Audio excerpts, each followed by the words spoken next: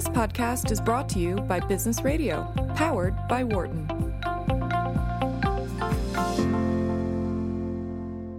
You're listening to Women at Work on Business Radio, Sirius XM 111. Here again is Laura Zarrow.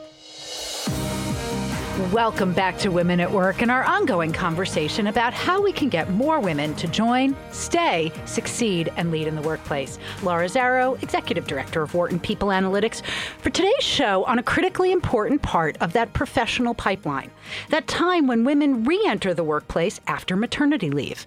Whether we are employers eager to keep talent on our team or the women for whom work and motherhood must go hand in hand, today's show is for you. We'll be talking with Lauren Smith Brody, who's the author of The Fifth Trimester, The Working Mom's Guide to Style, Sanity, and Success After Baby, about the unique challenges that come with this time and real-life strategies for navigating it. Our phones are open, of course, and you can reach us at 1-844-WHARTON. That's 844-942-7866, and we really would love to have you join the conversation. What was it like for you when you returned to work, and what do you wish your employers had done differently to make it easier? That's 1-844-WHARTON, 844-942-7866. And while you think back to what might have been that blurry and stressful time, I want to tell you a little bit more about Lauren. She is the founder of the Fifth Trimester movement, and her book is a simultaneous #1 bestseller in the Amazon categories of motherhood, women in business, and cultural anthropology. Not bad for a Penn alum who's joining us today. Prior to launching T5T, as she'll refer to it, Lauren had a 16-year career in magazine publishing, most recently as the longtime executive editor of Glamour magazine at Condé Nast, where she produced the Women of the Year Awards, which I loved hearing about every year, honoring luminaries like Dr. Maya Angelou and Hillary Clinton. As both an executive-level manager and a content expert, she led colleagues and 12 million monthly readers through career and life transitions with empathy and vital information, which she now brings to us here in the Sirius XM studio in New York. So, Lauren, welcome to Women at Work. Thank you. You make me sound so good. You really are.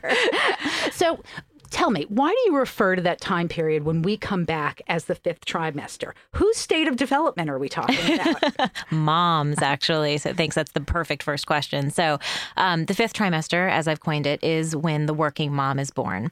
Everybody knows what the first 3 trimesters are. That's pregnancy. I hadn't heard of what is commonly known as the fourth trimester until I was in it. This idea that human babies are actually born a trimester too early because of the size of the brain and the pelvis. Yes, it was only a very experienced parent who explained to me when I was terrified. Yeah. Like, no, they're not supposed to be out yet, but they have to be. So just think about it as a fourth trimester. Right. And so you're also, the idea is that you're supposed to just get to the end of that fourth trimester and you'll have a real baby. Except guess what? You also probably have a real job, and that's when you're going back to work. And then all of the support, at least for me in that moment, really fell off. Yeah, it was a very, when I started reading the book, which, by the way, I thought was wonderful, fun, useful, and also has important stuff in it. It's funny. My daughter's now 15. And at first I'm thinking, I barely remember it. Was it because it was great? And then I was like, oh, no. And then I read more things, and it was both, time has passed. It was months of being sleep deprived. And I think blocking out some of the things that were more challenging.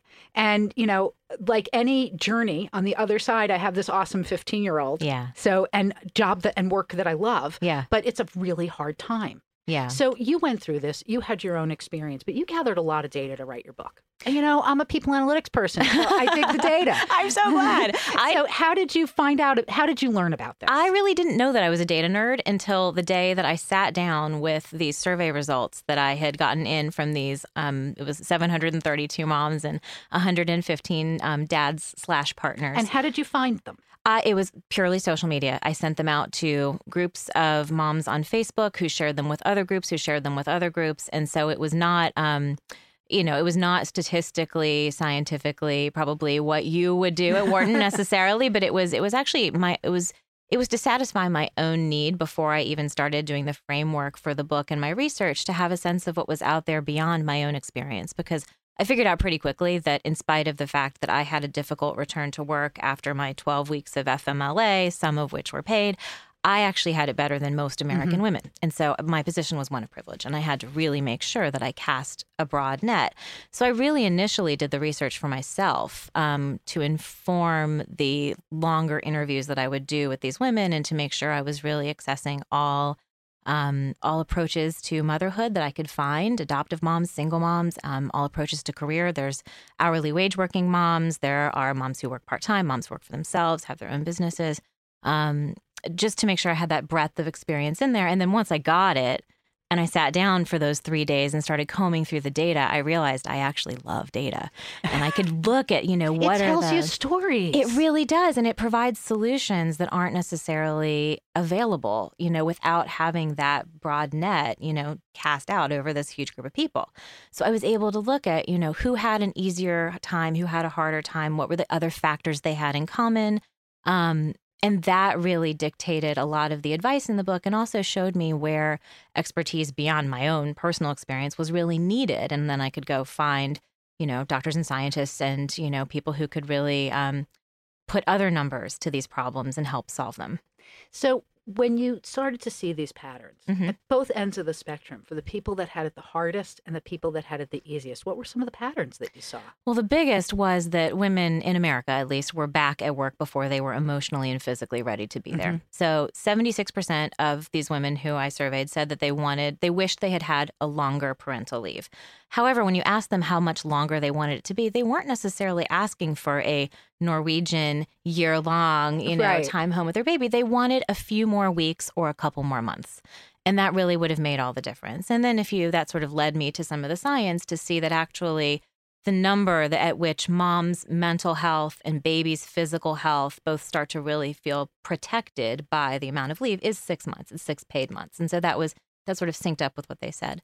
But when I asked them also, okay, so when did you feel better physically, which is not necessarily back in their pre-baby genes, but just comfortable in their own skin. Right. And when did you feel better emotionally? That number also was almost 6 months. That was one of the things that was so fascinating to me, is that, if human development in utero is in these it's miraculous how it feels like it's in these 3 month It is. stages. Yeah. And then these really are 2 more 3 month stages. Yeah. And it makes sense. I was lucky enough that my husband, who's a public school teacher, took family leave.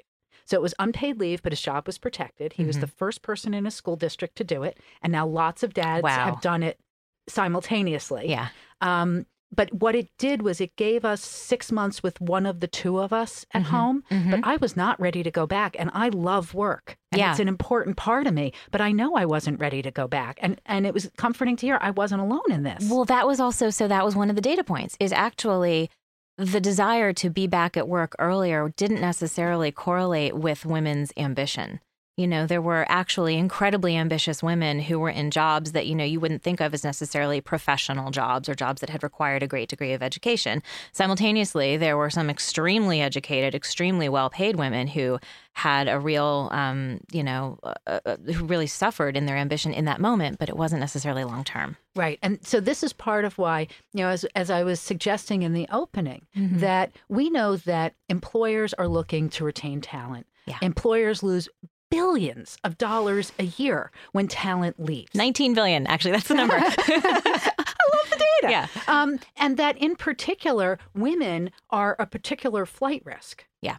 At this stage of life. And it's not because they're now mothers and don't want to be away from their children. It's because employers don't know how to help keep them in the game and send the message that they're supported. Right, exactly. And so much of it is, yes, it starts with the policies on paper. It starts with having a good parental leave policy that is, for moms and dads. It's gender neutral. It sort of satisfies everyone's needs.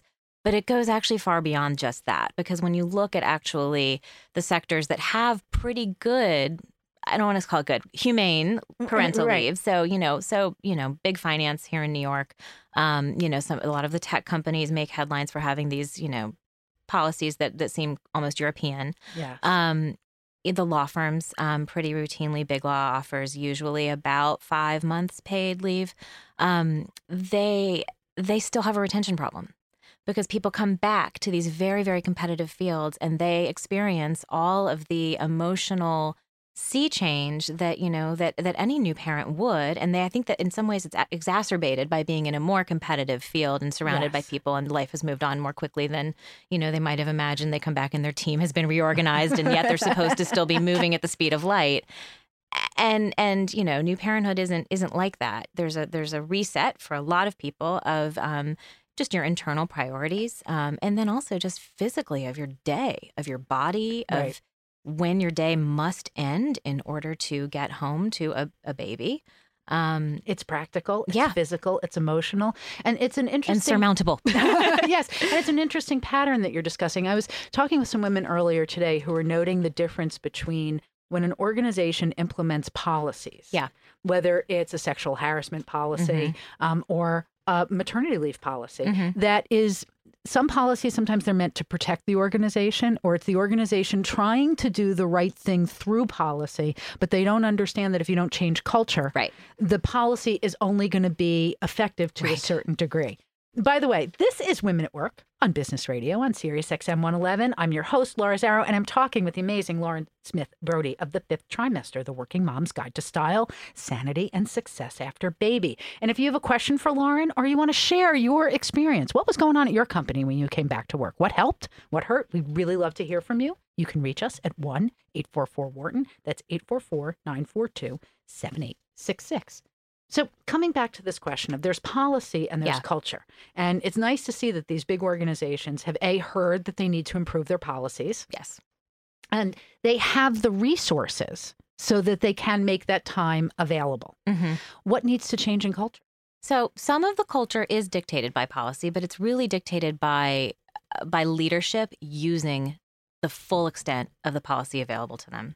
So, you've got to have particularly men in leadership. If you want to show that women actually should be making the same amount of money for their jobs as men, have some men take some paternity leave and show that their time isn't somehow more valuable in the workplace than women. So leadership needs to take every drop of that time that is available to them and also needs to say, hey, Wednesdays, I coach Little League, I'm going to be leaving at 4:30 and not just sort of sneak out the door and not try to hide it. There needs to be a certain transparency about parenthood in the workplace, but it goes beyond parenthood too. It really needs to be a transparency about our personal lives to the degree that it can be professional in the workplace and fuel us and have everyone know that it's okay to bring your whole self to work. There is so much in what you just said, so I want to and there's more. I know. It's delicious. Thanks. So first, it's this important start from the top and then be supported with what's going on within the organization, something we've talked a lot about here. And in particular, these policies around leave. I want to point out there's two different kinds of policies that go hand in hand. And it's maternity, paternity. I want to call them new baby policies. Yeah. Because I think it takes us a step away from who gave birth to who's engaged in active parenting. It's not actually about the uterus because it applies to gay couples who adopt, or if you have a new stepchild, like I actually think that it would be quite reasonable to include some parental leave, for your becoming family that to child's adjust. parent. Yeah, these are important life changes that affect you on multiple levels. Yeah. And then there's flex time, which is the ability to use your time in a more flexible way. As long as you're putting your hours in and getting your work done, the question of where you work and when you work is something that can transform a person's life. And it's not just first mothers. But also anybody in a family, adults who are taking care of their adult parents, or people who are trying to do things to be whole people. Are you training for Ironman? Right. Yeah. Are you taking violin lessons? Yeah. Like you said, these are all ways that we expand who we are. And become happier, more productive people who come to work more engaged. Yes. And the other thing that's interesting in this, and I think that, and I see people struggle with, is, and this will come back to the issue of parenthood in a second, is that I wonder if we ran a survey. Do you think it's appropriate to give somebody time off to go train for their marathon? Is it appropriate to give somebody time off to go to their daughter's clarinet recital? Right. And often people will say no because that's not important. It's not urgent. It's a choice that they make. Yet part of what you're supporting and what we see happening throughout business that helps people is these are all things that contribute to us being better versions of ourselves. It's not just that we're happy so we stay. Right. They nourish us. Right. And we do meaningful work because of it. And I would say you also have to ask those same people, is it reasonable? Should you be answering an email at 10 o'clock at night from your boss? Right. That's Probably. the flip side so, of it. if you're going to be available around the clock, if you're going to roll over in your bed first thing in the morning and check your phone, for an email from above, then, It's got to go both ways. Yeah. Then there's another part of this. So if these things nourish us, tell me, have you, as you became a parent, did it change you as a professional? It really, really did. Yeah. How did it change you? It's funny. This is, I feel like a fool because I researched this whole book. I wrote this whole book, and it really took me until I got to the very end when I started answering questions about my motivation. And I realized my motivation was not just that I had struggled.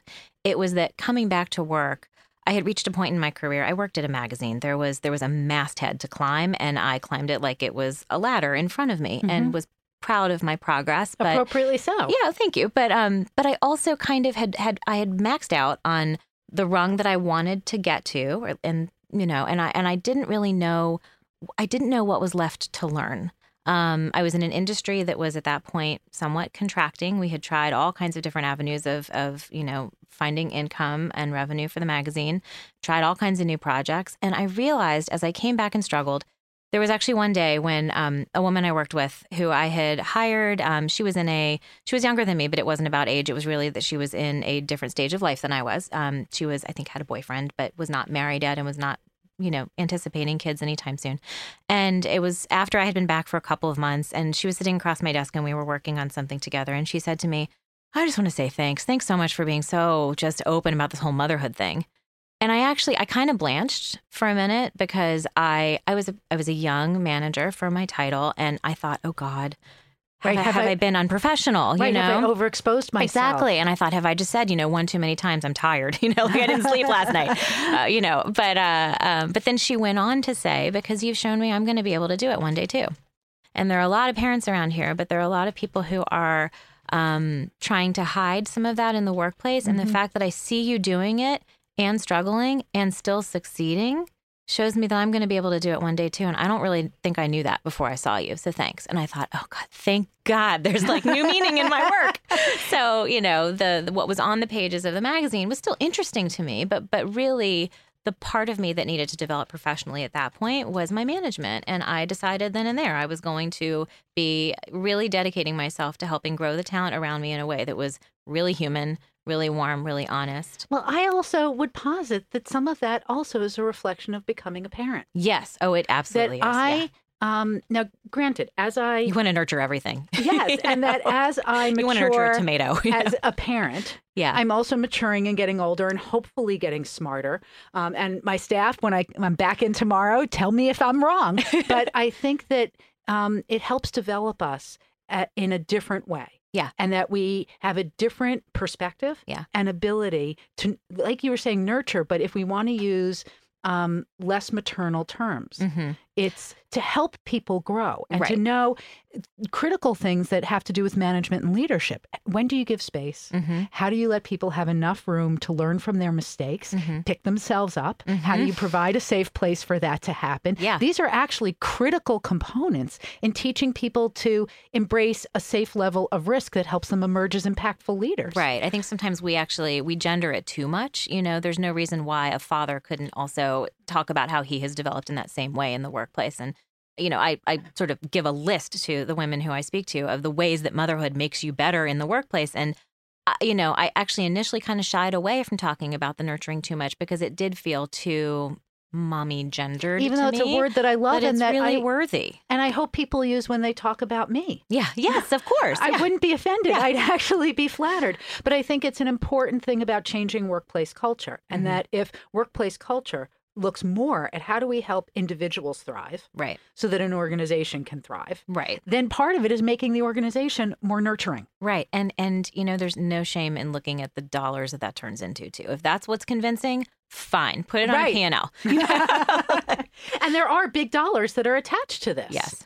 Because it's not only how you keep talent over time and avoid the gap, but it's also then what that talent contributes to the organization. Exactly. And it's not, it's not having to pay to replace them. It's the things that are harder to measure too, which is how many resources have you put into developing and growing this person, along with what would it cost to replace them if they left, and then the time you would put into developing that person.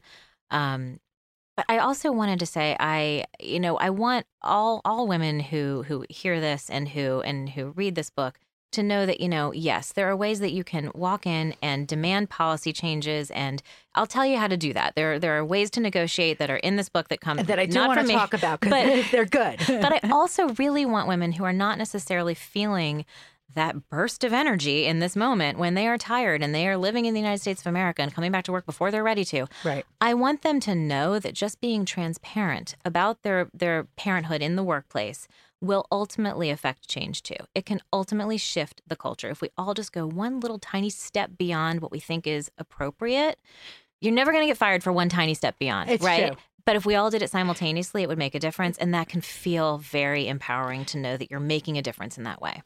There was a great section of the book where you talked about how far do people go in this. Yeah. And in particularly around nursing mothers. Yeah.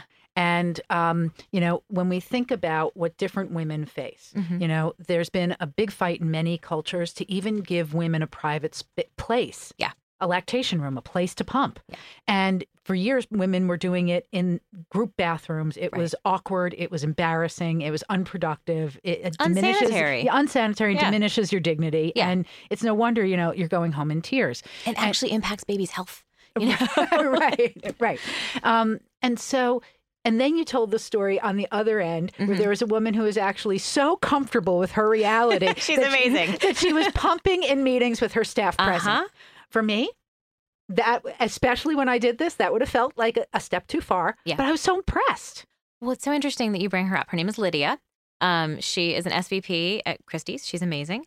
An elegant place. A very elegant place. She is the most elegant woman you've ever met. She's amazing. She's 3 kids. So when she told me that story, I had the same sort of gut reaction you did, which was like, I was nervous when somebody walked in on me, that felt. I was nervous even, and I had my own office at the time. I was even nervous about closing my door at a regular time each day and doing it. And I was afraid to tell anybody that I was pumping. Yeah. Like, why can't you come in the door? So that's gotten better. And what I was going to say about Lydia is that she told me this story now. I did the research for it. It was almost exactly 2 years ago. And in that time, this is the final frontier. And maybe it's just that I live in New York City and it's a bit of a bubble. But, if we talked, 5 years ago about people being able to nurse in public, well, people are starting to walk down the street pumping. I'm not kidding. You're kidding me. Well, first of all, there's a new pump that actually is I'm not going to describe it correctly, but it fits inside your bra, so it's actually not visible from the outside. Exposed. You're not exposed at all, and the milk collects in the cups itself that are on your breasts, and then you can put it in the bottle. So you could conceivably be in a meeting pumping. Oh, that's hysterical for all the multitaskers. Yes, out there. Exactly. So this is the final frontier, and it's there's a lot of controversy about pumping breast milk and if it is actually something that just chains us to our sort of motherly duties, No, it's complex and different women have a different capacity for it and different feelings about it. And I also appreciated in the book that you weren't talking about right or wrong in terms of personal choice, but more how are our choices enabled and supported, which is the critical issue.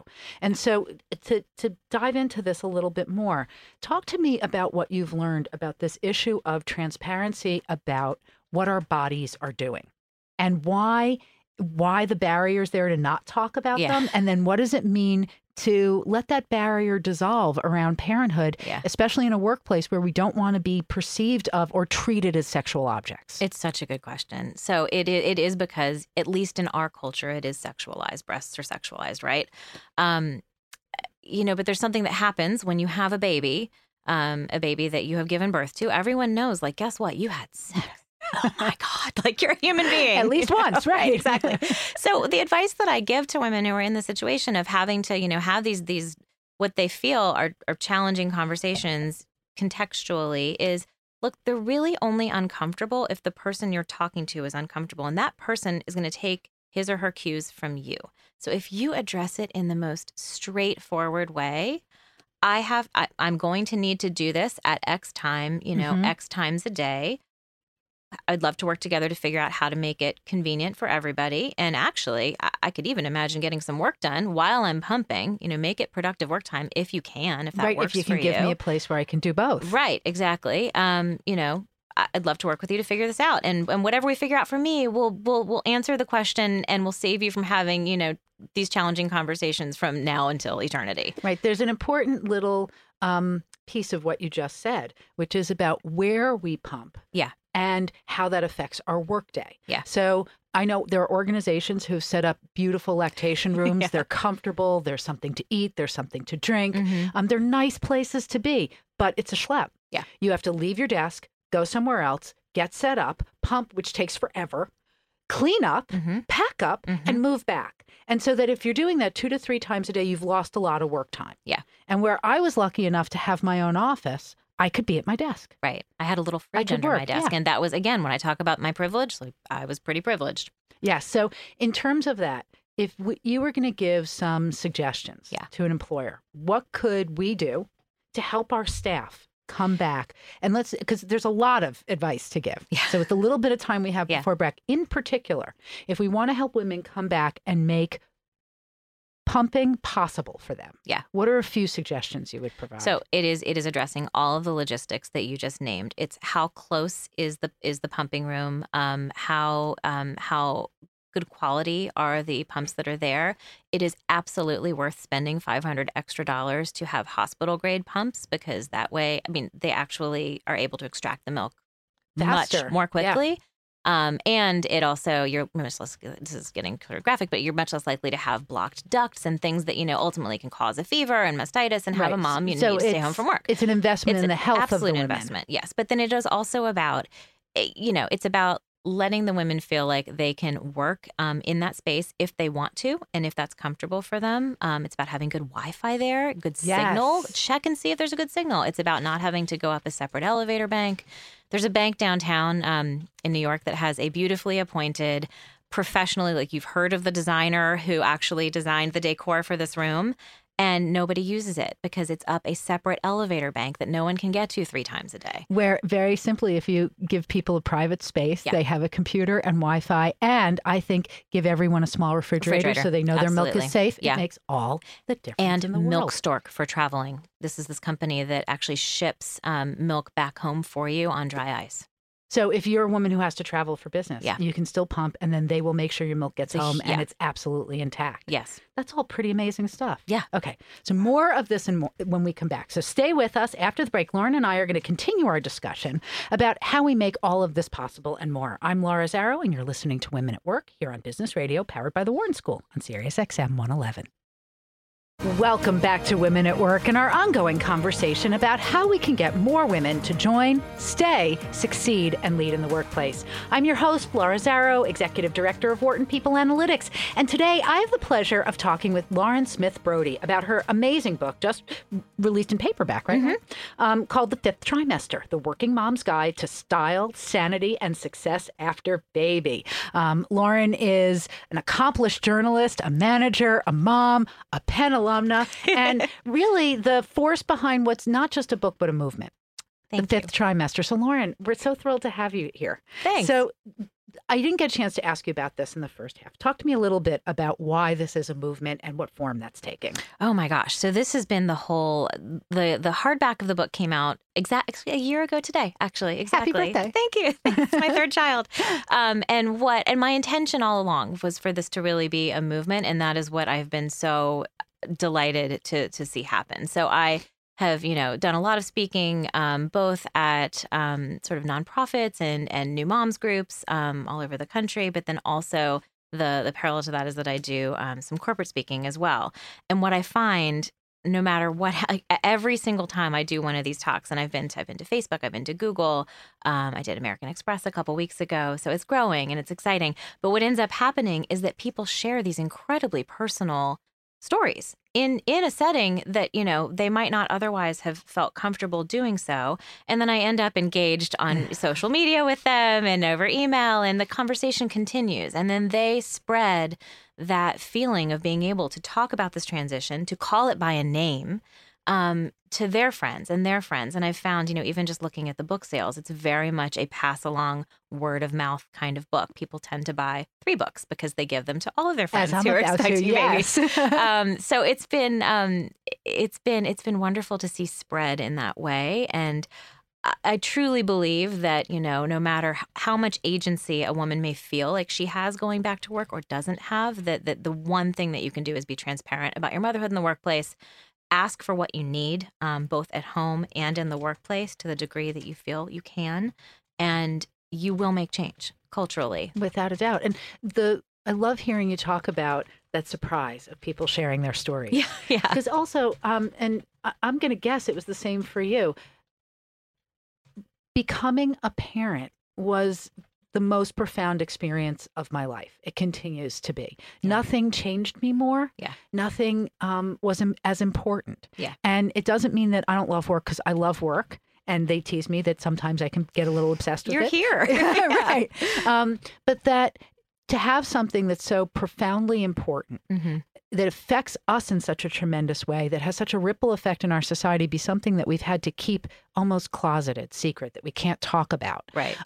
Because of all these disparities in the workplace, there is something fundamentally wrong with that. And it's not just that it's unfair to us. It's like we're all losing out as a community. Well, and it's unfair to our children too, right? Like they should be able to see their parents achieving things in the world, because what are we meant to do if not role model for our children, the people we would like them to become one day? Yes. And see us be satisfied. I mean, I hate this whole idea of like apologizing to your child for having to be at work. No.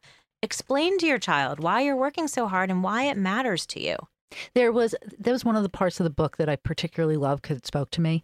There was a stretch of time where I was doing, not often, but some big trips to Asia to run events. Yeah. And I'd be away for about 10 days and I felt guilt. Yeah. And I felt tremendous guilt. Yeah. And I remember attaching to one of the trips time to go to the Great Wall of China. Yeah, because you're there. Right. And time to go to Bali. Yeah. And I was weighing out, do I come home a day or two early because I feel guilty and have to rush home? Or do I give her the message, I had to go for work? Yeah. And there are experiences in life that you should seize, and I want you to seize them. And when you have the chance to see the Great Wall of China, go see the Great Wall of China. And did you say that? I Yes. hope you said that, because Yes. that's half the battle, is not just doing it, but actually communicating it. And I didn't know, like with parenting, Yeah. you know, am I wrong? Am I right? Am I doing damage? But You get another chance tomorrow that anyway. She seems to appreciate Yeah. this. And then, and I read somewhere else, I don't know if it was in your book or somewhere else, that with kids, if we explain why we can't be with them, and as opposed to making them feel like we just don't want to or we just abandon them, they can understand. Right. We need to be at work now. I still love you. I'm coming back. Right. And you can say that to a baby too. You know, that is something. It's very easy for me to tell you that I can have a conversation with my 6-year-old and 9-year-old about, you know, why I'm not picking them up at school today. But, you know, it's another thing to have to convince a brand new mom who is leaving her 8-week-old baby in someone else's care that, you know, that's meaningful to that baby. Well, some of it is about actually training yourself and getting used to the idea of it, and is about not opting out prematurely. Right. You know? And in the section of the book where you talk about our childcare choices, Yeah. The pros and cons of them, depending on, you know, our personalities, our work lives, our income levels, our support systems. One of the messages that I read throughout it was that it was so interesting to see this pattern of the choice. We think we're making the choice around our babies. Yeah.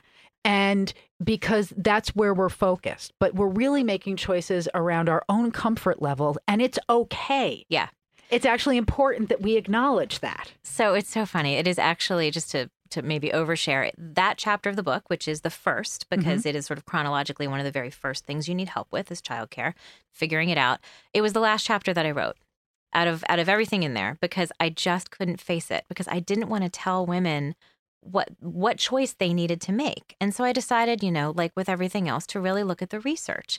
And it turns out, so there's this huge compendium that was done of studies that was put together by the government that looked at 15 years of early childhood education and care. And it attempted to solve this question of, you know, is it better for baby to be home with mom, home with some other caregiver in the home, or in daycare? And are we damaging them if we send them? Exactly. And so there's actually cases to be made for and against each of those situations that, you know, some of it is about externalizing behavior, some of it's about internalizing behavior, about how verbal the child is at what age. You can make a case for any of them. But so I got all the way to the end of this 100-page report of all of these studies where they looked at, you know, 15 years worth of children and how they developed. And the very last thing there is essentially a statement that said, but all of this is really predicated upon mom's emotional comfort with her decision. And I thought, Eureka, thank God. Talk about burying the lead. Now I know how to write this chapter, because it's not actually about the logistics, which you know your logistics. You know whether or not you can get to daycare by 5 o'clock or be charged $5 per minute that you're late, or you need someone in your home, or you have a mom who lives 3 cities away or 3 blocks away. But what I don't know is how you feel about it. So how do you ask yourself the right questions to get emotionally comfortable with the decision you're making? Because believe me, your child is going to feel your stress if you're not comfortable. Absolutely. First of all, that was one of the things I'm still trying to be mindful of is how much they pick up on what we feel. Yeah. But also, and it goes back to why I think this concept of the 5th trimester, and that's when the working mother is born, and recognizing that the emotional needs, the emotional realities are important things to tend to, just like we're trying to tend to the emotional needs and realities of our children. Right. So that they can become more secure, become more independent, go on and thrive. It's that if we don't recognize that this is an important developmental stage and that women will come out of this, and any new parent on the other side, but particularly those who have gone through the birth process, because there's another physical burden, that this is necessary to help that transition into being a working mom and a whole person that is going to make you bigger and better in all these dimensions, but you've got to get through this period of time. It's the first for most, I would venture, for most working women, it is the first big transition you go through. And it's the first time when you have really had to negotiate around your life and your work. It will not be the last. So if you can start getting comfortable with having some of those negotiating conversations and even just the internal ones that you have with yourself or with your partner, if you can start getting comfortable with having those now, you're doing yourself a tremendous favor because you're going to keep having those resets and conversations and negotiations. It's an ongoing process. Forever. By the way, this is Women at Work on Business Radio on Sirius XM 111. I'm your host, Laura Zarrow. I am talking with Lauren Smith Brody of the 5th Trimester, the Working Mom's Guide to Style, Sanity, and Success After Baby. If you have a question about what we're discussing, you want some advice from Lauren about how do you pull it together and go back to work, give us a call at 1-844-WHARTON. That's 844-942-7866. So on that note, let's talk about how you pull it together and go back to work because it's really hard. Yeah, it really is. So obviously, you got to figure out what am I going to do with this baby? Yeah. And not to be flip about it, but childcare is super important and it takes time to sort that out. But what about us? Yeah. I found it incredibly hard just to get out the door while I was on maternity leave.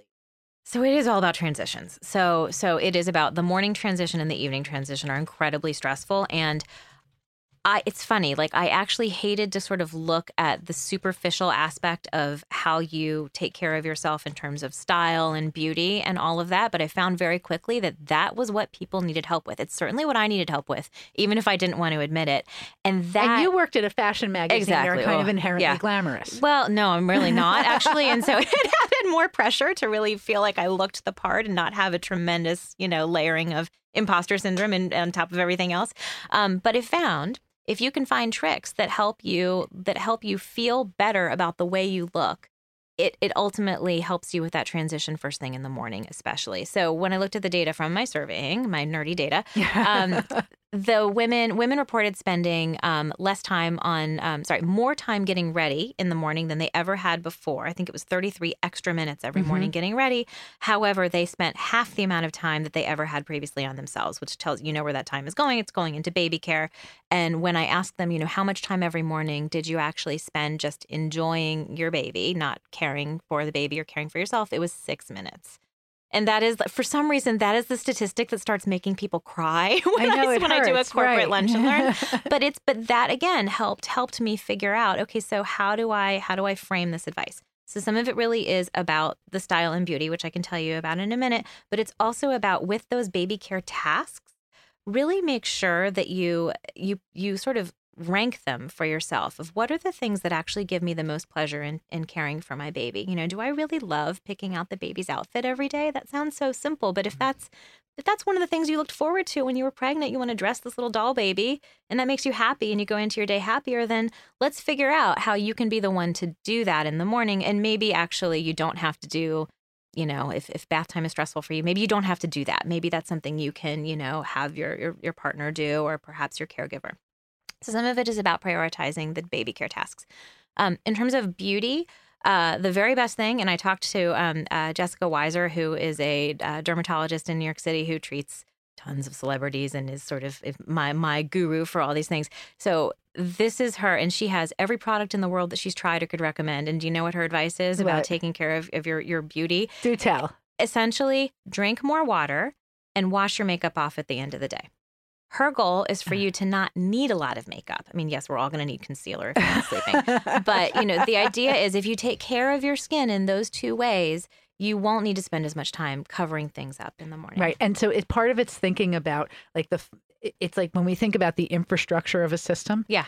If we're core to this system, what's our functional infrastructure? Exactly. Because I actually, this may be like too much about Laura, but I have these anxiety dreams all the time where I'm trying to get somewhere and my bag's all of a sudden unpacked, or why am I not wearing shoes and I can't pull it together.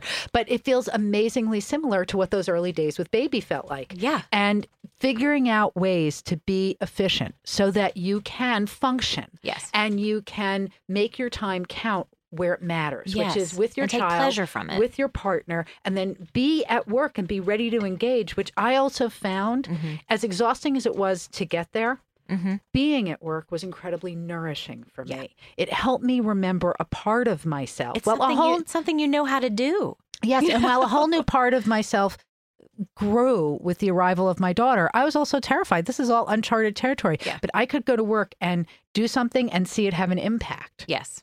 Yeah. And it's a ladder you have, to whatever rung of it you're on, you've gotten there. With a baby, it is, your first day on the job is your first day on the job.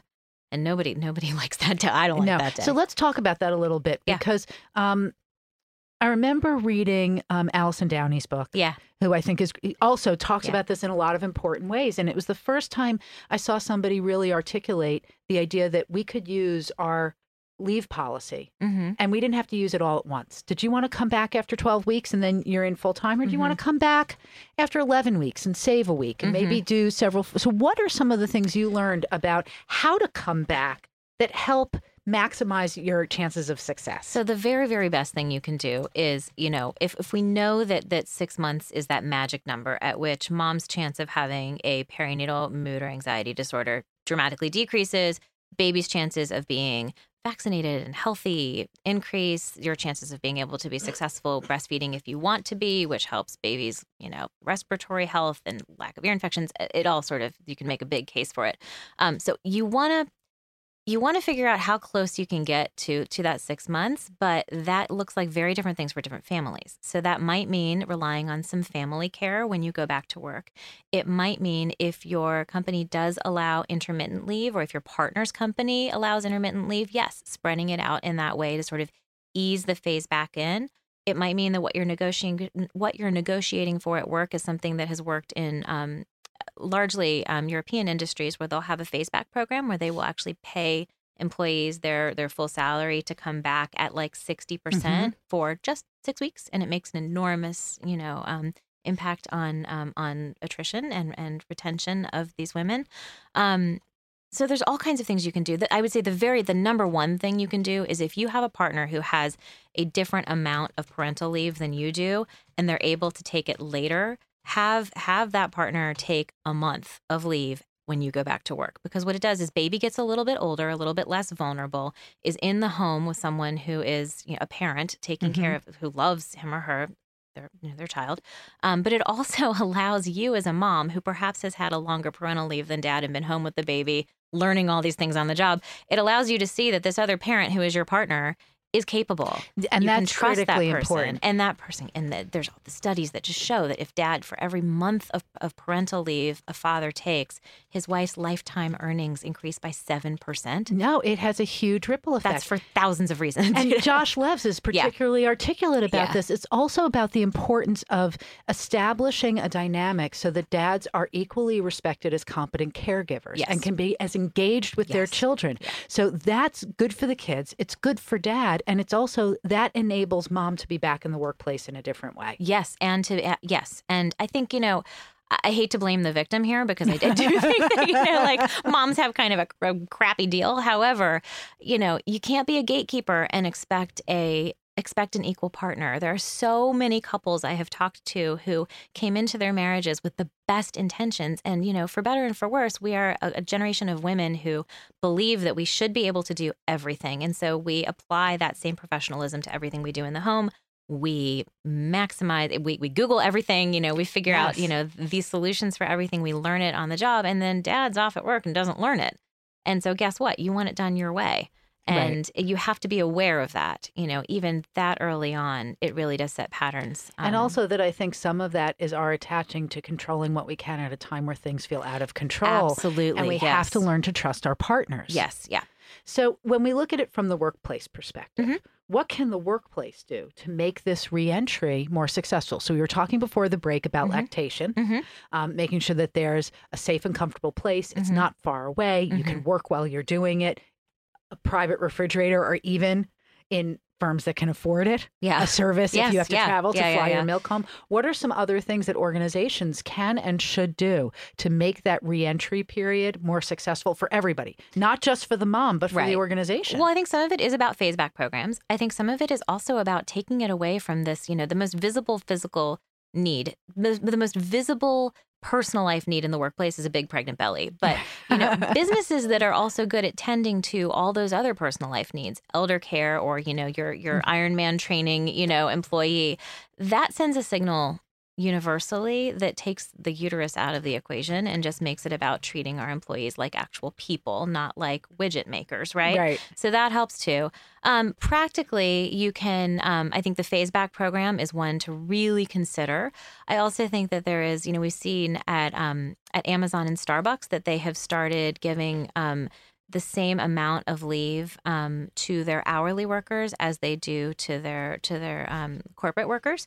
And that also sends a signal that like, hey, we're all human here, and it makes a big difference so that it's not leave isn't something that's a perk attached to your value to the organization. It's a fundamental it's a right that you have. Yeah, that should be granted by our government and is not. And, there are a lot of places that do a very good job of having, women's affinity groups and new parent affinity groups and ways to, get together with other new parents. But if you don't feel like you can step away from your work long enough to go spend that hour bonding with those other parents, it doesn't do any good. Right. And it's at a time where you feel stretched so thin anyway. Right. This is, by the way, is Women at Work on Business Radio on Sirius XM 111. I'm your host, Laura Zarrow. I'm talking with Lauren Smith Brody of The Fifth Trimester, the Working Mom's Guide to Style, Sanity, and Success After Baby. If you have a question about any of this, give us a call, 1-844-WHARTON. That's 1-844-942-7866. So I want to touch base on the phase back program again, because there was one of the things that you wrote about that I didn't realize was how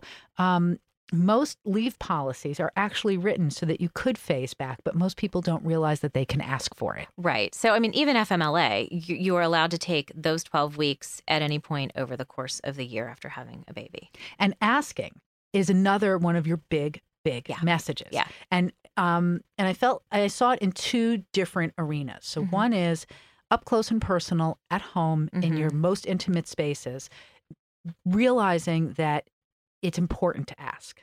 Yeah. It's important to ask that somebody help you with laundry, that somebody go to the grocery store, that if you have humans in your life who love you, reach out to them and don't pretend to be Superwoman. And they actually want to be asked.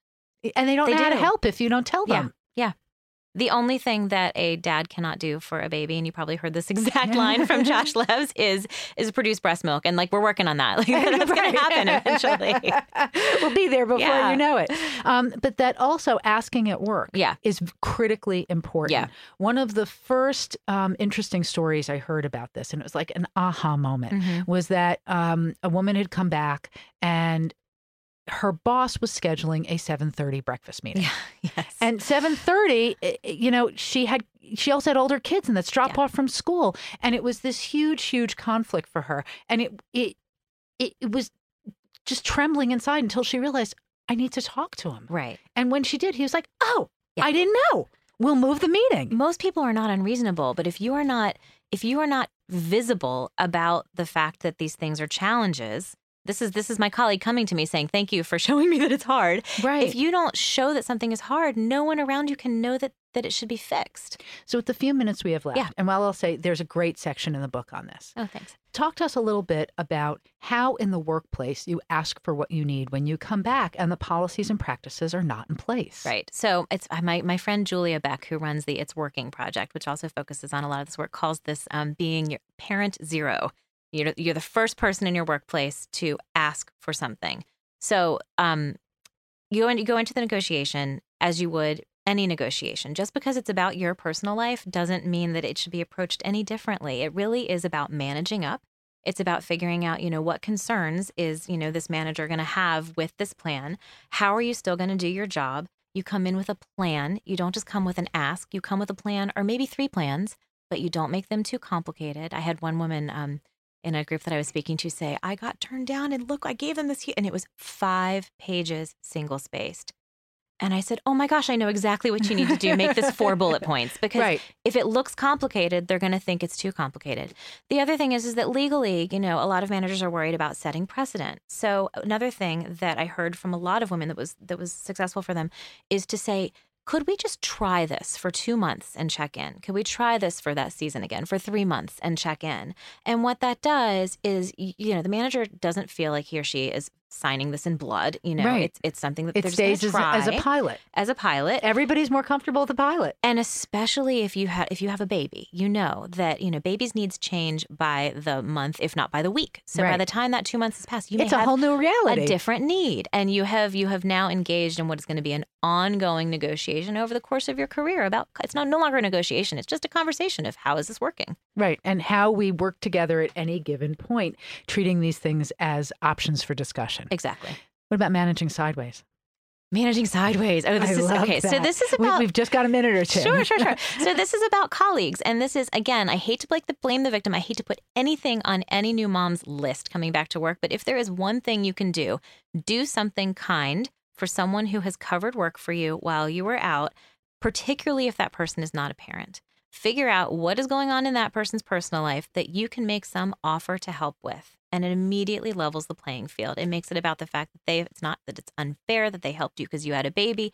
It's we're all human. We all help each other and we all do better work for it. Right. And critical is it's not about buying somebody flowers. It's about doing something that takes the load off of them. Yeah. Which also means, and it can be hard at a time when, you got a lot of things getting your attention, but to kind of zero in and see what does someone need? What would be helpful to them? And you could also ask their supervisor or other colleagues. Couldn't you talk to the people in your community, which also expresses that people covered for you. Yeah. And I think a lot of women feel conflicted sometimes about having had people take over duties that they did that were important to them. And so you got to kind of just check that at the door. You got to be grateful, and you have to actually applaud someone for stepping in and doing a great job. If you act like you're jealous, people don't know how to handle that. It's funny. It's like there's a sub-theme that keeps coming up as we're talking, which is also about how do you stay maximally engaged by also letting go sometimes? Yeah. Yes. Yeah. Not keeping as much control over everything, trusting the people in your life, turning to your colleagues and letting them in. Mm-hmm. Lauren, I can't thank you enough for joining us today and for the work that you're doing at large. I think it's important. So if listeners want to find out more about the 5th trimester, how can they find you? How can they find it? My website is thefifttrimester.com, and I am an Instagram addict at the 5th trimester. On Twitter, I am Lauren S. Brody, and of course, I'm on Facebook too.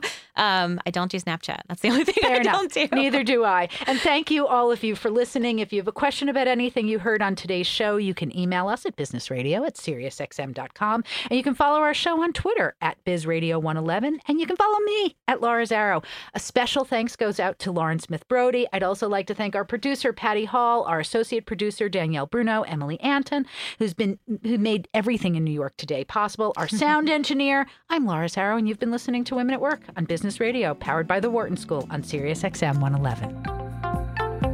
For more insight from Business Radio, please visit businessradio.wharton.upenn.edu.